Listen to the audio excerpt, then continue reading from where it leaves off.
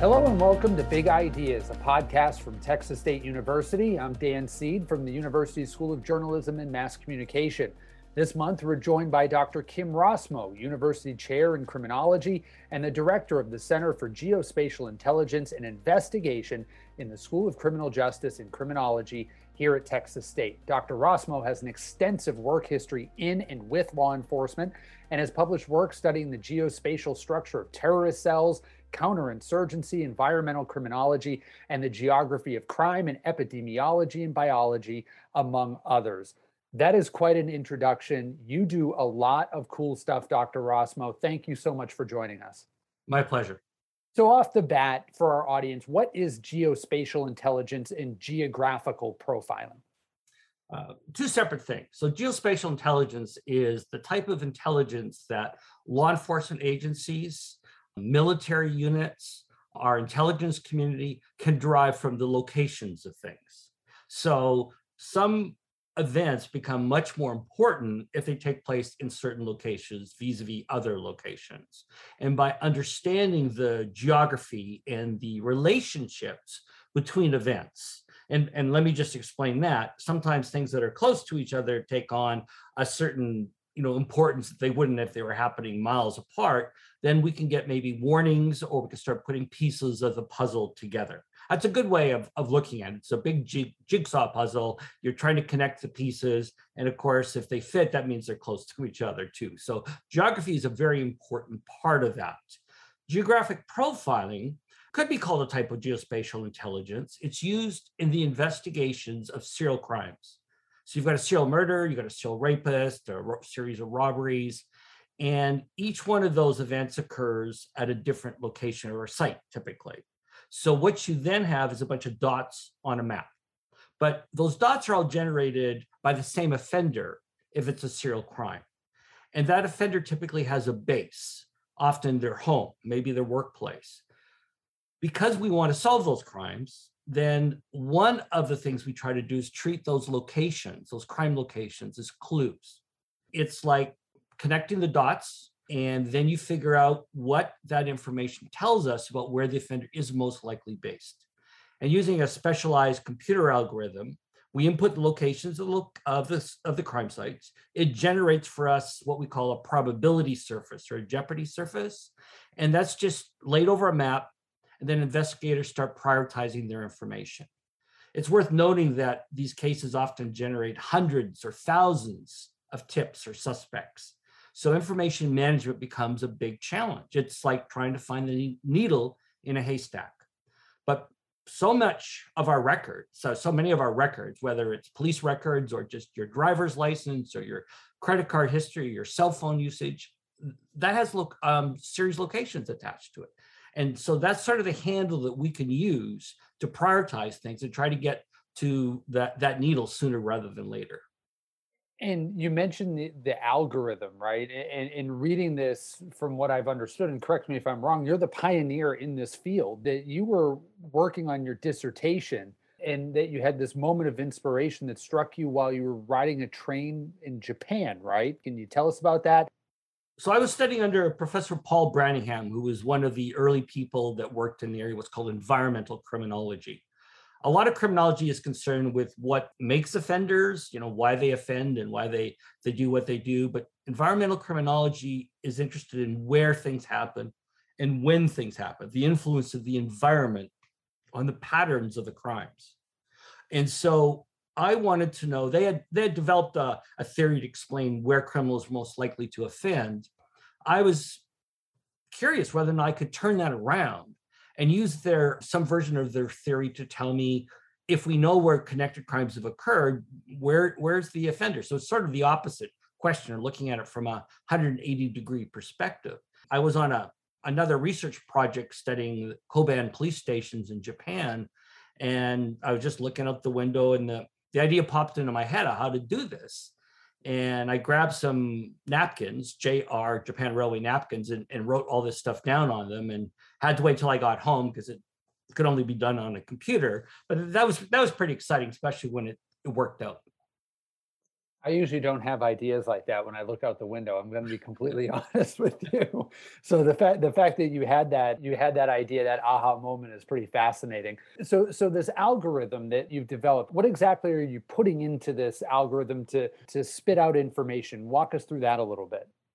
So the main input is just the locations of those crimes, the dots on the map. I refer to them as clues, and that's exactly what they are, especially when they form a pattern. So what we try to do is decode that pattern and figure out where it's originating from. So location is important. We need to know the crimes are connected. We also like to have the timing information, the temporal data, because that's important when something happens. Just for example, if you were on the square in San Marcos at 1 a.m. on a Friday night, it would be very different than how it would look on a Monday at 1 p.m. So, we have day of week and weather and time of day patterns that affect what's going on. And that's an important consideration as well. Those are all parts of the environment, all parts of the pattern. And so I do have to ask before we get more into this, what drew you to this, to thinking of criminology and investigation in this kind of manner? Because we're going beyond what we see on Law and Order, the dots on the map and the strings and all that, like the stereotypical police stuff that we see. But what drew you to this? I mean, it's very fascinating. Well, I had started off university as a mathematics major, but found it a little dry and wanted something with some adrenaline in it. And so I went into policing. One of the things I learned as a police officer was, and this is in Vancouver, Canada, one of the things I learned is there's only so much you can do. But one thing you can do is look at things in terms of its location. Like if I'm in a certain spot, I have some control there. If we're taking a look at macro social economic factors that might affect crime rates, might not, I don't have any control of those as a cop. So for me, it was the practicality and the immediate utility of it that made it interesting to me. I don't want, and maybe just say this is a kind of a guiding spirit of the Center for Geospatial Intelligence and Investigation, GII, is to try to do stuff that has near-term use to improve the functions of mainly law enforcement, but also intelligence and military to the degree that some of their work is overlapped with policing functions in certain areas. So it was all about trying to be useful and practical and then deliver a benefit to that particular community, not just a book that goes on a library shelf, for example. A proactive benefit for the community that clearly helps with safety and community response and whatnot. For our audience to better understand, you've explained it very clearly, but can you give us an example of how this works from maybe a case that you've worked on and how it helped either solve the case or give insight? And it may not even be a crime. We could go into the terrorism work that you've done as well. Any area where you can kind of just give us a sense, paint a picture for us of how this helps. So I'm going to play off of the Louisiana sticker that you've got on the fridge there in your office that I can see.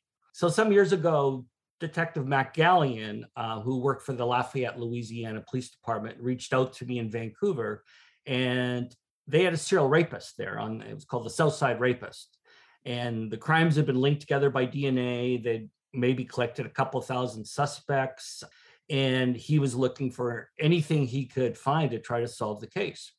So I ended up flying out to Lafayette and worked with Mac and looked at all the locations and then did the analysis, which I sent to him, which he used to try to figure out who was left in his suspect pool that hadn't been given a DNA test. While this was happening, a new tip came in of an individual, which wasn't really placed so well in the profile, but Mac was thinking, just a minute, this is based on where Mac was a very thorough detective. And he said, this is based on where the guy was living at the time of the crimes. So I need to go back and try to find that out, see if it's different. And when he did that, he found the guy lived right in the middle of everything. So as a consequence, put a little bit of surveillance on the individual and got a discarded cigarette. They submitted that to the lab. It was a match. They went and arrested him, and the person was given a life sentence. He's still in prison. The interesting thing was he was a sergeant in the sheriff's department, Lafayette Parish Sheriff's Department. Oh my gosh. Yeah, so he knew what was going on in the case. He was plugged in. He changed his appearance.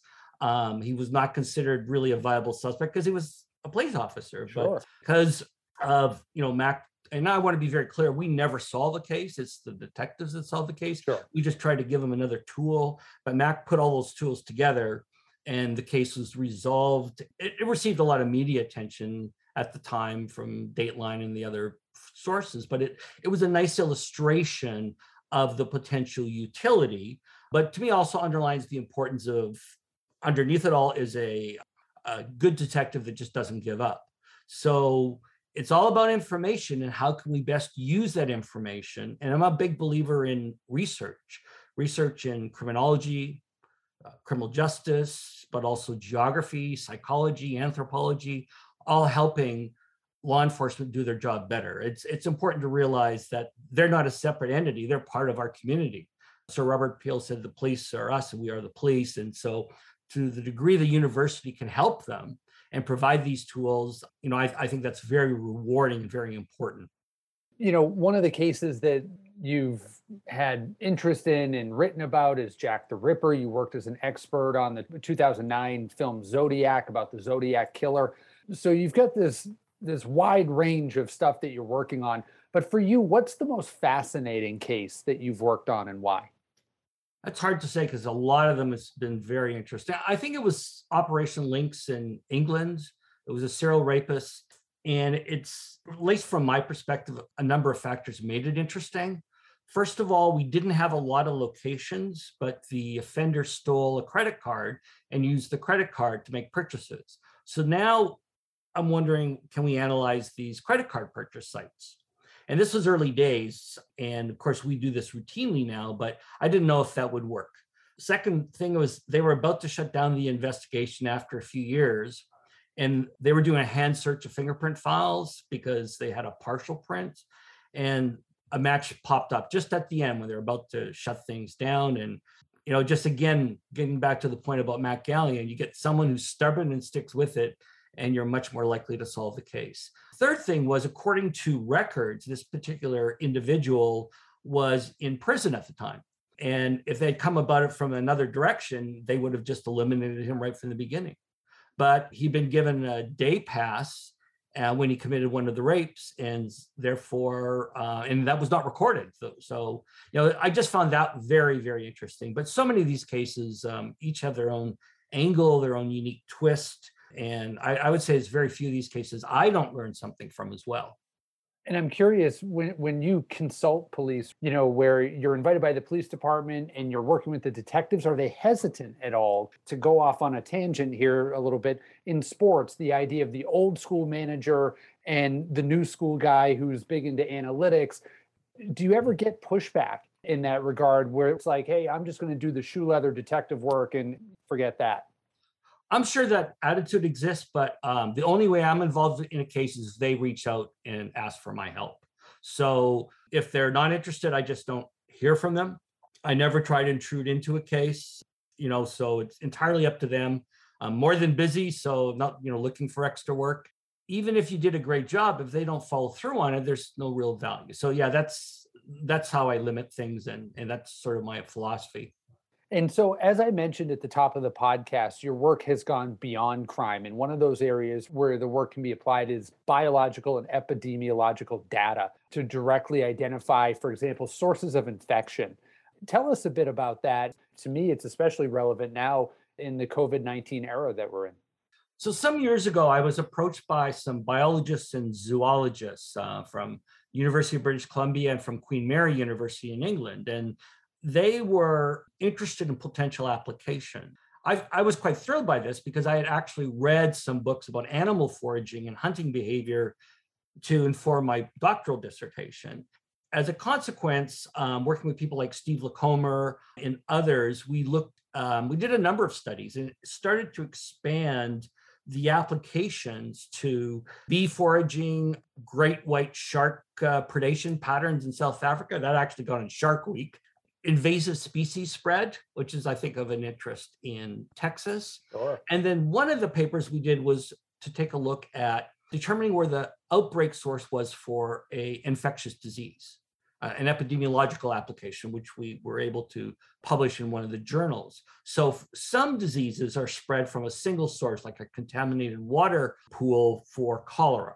Others, like malaria is a result of mosquitoes who breed sometimes in the most unlikely small water pools. Whether it's West Nile virus or malaria or some of these other diseases, it becomes important to know exactly where to focus your spraying efforts and other such things. So we published a paper on that, but then when the current pandemic broke out, there was interest from some epidemiologists at the Naval Health Research Center in San Diego about applying this to other emerging infectious diseases. COVID-19 is one example. And what I learned from that is, first of all, there's no shortage of what they call EIDs. They pop up all over the world. Fortunately, most of them are fairly limited in their spread or risk of contagion, but there's lots of them. And the greater the human population, the more that population intrudes onto forested areas or wilderness areas, the more interactions there are with animals and insects. And they say the majority of new emerging infectious diseases are zoonotic. In other words, they're linked to some animal. So that's probably an issue that's just going to become a bigger and bigger problem. And the ability to determine exactly where a disease originated so you could respond quickly, understand it better, save lives is really, really important. Even right now, we're still debating where COVID-19 originated from. How long does this process take to get all this data, put it together, and then have a sense of where this is originating from, be it a disease or be it a criminal? Because you're having to solve or look at this stuff in real time, but there's a expiration date or a shelf life, I suppose, to where we've got to get this stuff answered quickly so this person isn't out here or this disease doesn't spread. So how long does it take to do all this? Because to me, it seems like it would take quite a while. Well, my part of it is actually fairly quick. If someone sends me an Excel spreadsheet with the information, I can usually have it done within a day or two, input, understanding. Sometimes it take a little longer if you want a written report.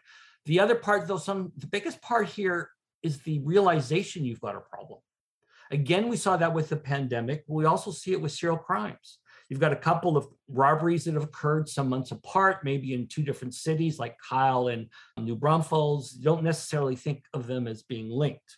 So because of computerization, we're getting much better at connecting those dots. But that's sort of what I've found, that sometimes it takes them a few years to recognize that there's a problem. And sometimes they know literally within days. So to go back to Operation Lynx, that serial rapist operated for a few years before they recognized it because he was in different cities. If you go to the DC snipers, and I was involved in that task force, well, they knew within a few days that something was badly wrong. So it's that first part, that awareness part. There'll be a little time pulling stuff together. That's, in my experience, not too burdensome. And then the analysis can happen fairly quickly. So when you go through this analysis and you find what it is that you find in a case, again, be it crime, epidemiology, whatnot, for you've been doing this for a long time. What is your reaction when you see the data and it comes together and it's like, I think we know what's happening here? What is that like for you? Well, that's interesting, especially when some things kind of feedback and connect. That gives you some, affirmation. But a profile is just a color map or a piece of paper. That's not going to solve the case. So you have to come up with recommendations that are useful. That's where my experience helps, but it's also very important to talk to the people on the ground working on the case. What ideas they have, what limitations do they see? What have they already tried? One of the things I've learned over the years is the importance of trying to get a debriefing session at the end with the people that are working on the case. And then you talk about it, you talk about the profile results, you talk about what has worked in other cases, and they come up with their own ideas and you brainstorm back and forth. I think that's very, very important for buy-in, but also for generating useful operational strategies. So you mentioned that part of the key part of this is meeting with investigators and discussing the cases and going over this. But when you're looking at historical cases, like, for example, Zodiac Killer's been in the news of late, Jack the Ripper, there's always stuff coming out about that. How can this be used to help with those cases in knowing the context where the investigators are long gone and being able to discuss this with them and take the data and apply it to cases like that? How does this work in that context? Well, sometimes it's just done of interest, but sometimes it can be applicable. There's a potential the zodiac is still alive. Probably one of the most famous cases that I had some involvement with that was solved and led to arrest was what's now known as the Golden State serial killer. Many years ago, I was asked by a retired detective to take a look at some of the what was called the East Area rapes in Sacramento. And with the development of genealogical DNA and ability to focus on some of the geography and some dedicated analysts and district attorney who wouldn't give up in Sacramento, they solved the case and arrested D'Angelo. So you never know. Obviously, Jack the Ripper is no longer alive. It would almost be a shame to solve that case because it's such a fun, mystery and 100 plus years later. But, I did recently something called the New Murders that occurred in London in the 60s. That person might be alive, might not be. I think sometimes the family members or descendants of family members of the victim like to know that there's been some resolution. So I think that's also a positive. And sometimes it's just historical interest. There's a very famous, a not so famous serial murder that stalked servant girls in downtown Austin back in the 1800s, even before Jack the Ripper. And so we did an analysis of that case. It was very interesting going through all the old newspapers and the history center and trying to figure out maps and trying to figure out, what certain things meant. And you learn about the city of Austin in, the 1880s. And so I think sometimes it's informative, educational, sometimes it's for justice, sometimes for public safety, sometimes just for interest. And so lastly, we're here again with Dr. Kim Rossmo. Before we go here, let's talk a little bit about your time here at Texas State. You've been here a long time. You've had an extensive background, as I mentioned, in law enforcement and working with law enforcement. Why here? Why did you choose to come here, stay here? And what is this program here meant to you in, working with the next generation of folks going into this field? I've been here since 2003, and I think I was the first research professor hired. The chair of what was then the Department of Criminal Justice, Quint Thurman, knew of my work and was able to bring me out for some talks. I could see what the area was like. I would say for me, the most compelling thing was the direction of Texas State, that it was growing, its interest in becoming an R1. Criminal justice developed a doctoral program, which was very critical. And so this sense of, I guess, when I was hired, I felt that Texas State was a can-do type of place. I think that's very exciting. Do you want to be someone who helps contribute to the reputation of the place, or do you want to work for a big name place and get your reputation from that? That's the latter's not that enticing to me. And then you start, your colleagues that you get an opportunity to meet and work with. And I want to say that interaction has not been limited to just my school, the School of Criminal Justice and Criminology now, but also with people from geography and some of the other sections of the university. And so you feel you're part of a team, and we're supposed to generate knowledge. We're supposed to teach people, and we're also supposed to do service. I'm fortunate as a research professor that I've had really good opportunities to do all of that and to actually be involved in, operational cases and assist law enforcement. Well, Dr. Kim Rossmo, thank you so much for joining us on this episode of Big Ideas. My pleasure. And thank you all for downloading and listening. Until next time, stay well and stay informed. Big Ideas TXST is a presentation of Texas State University and the Division of University Advancement. Subscribe to experience more innovative, thought-provoking content. If you like what you hear, consider leaving us a starred review, 5 if possible. The views expressed during this program are those of the individual participants and do not necessarily represent those of the university. Big Ideas is hosted by Daniel Seed, produced by Jamie Bloschke, with technical assistance provided by Manuel Garcia. Strategic consultant is Kelly Raz.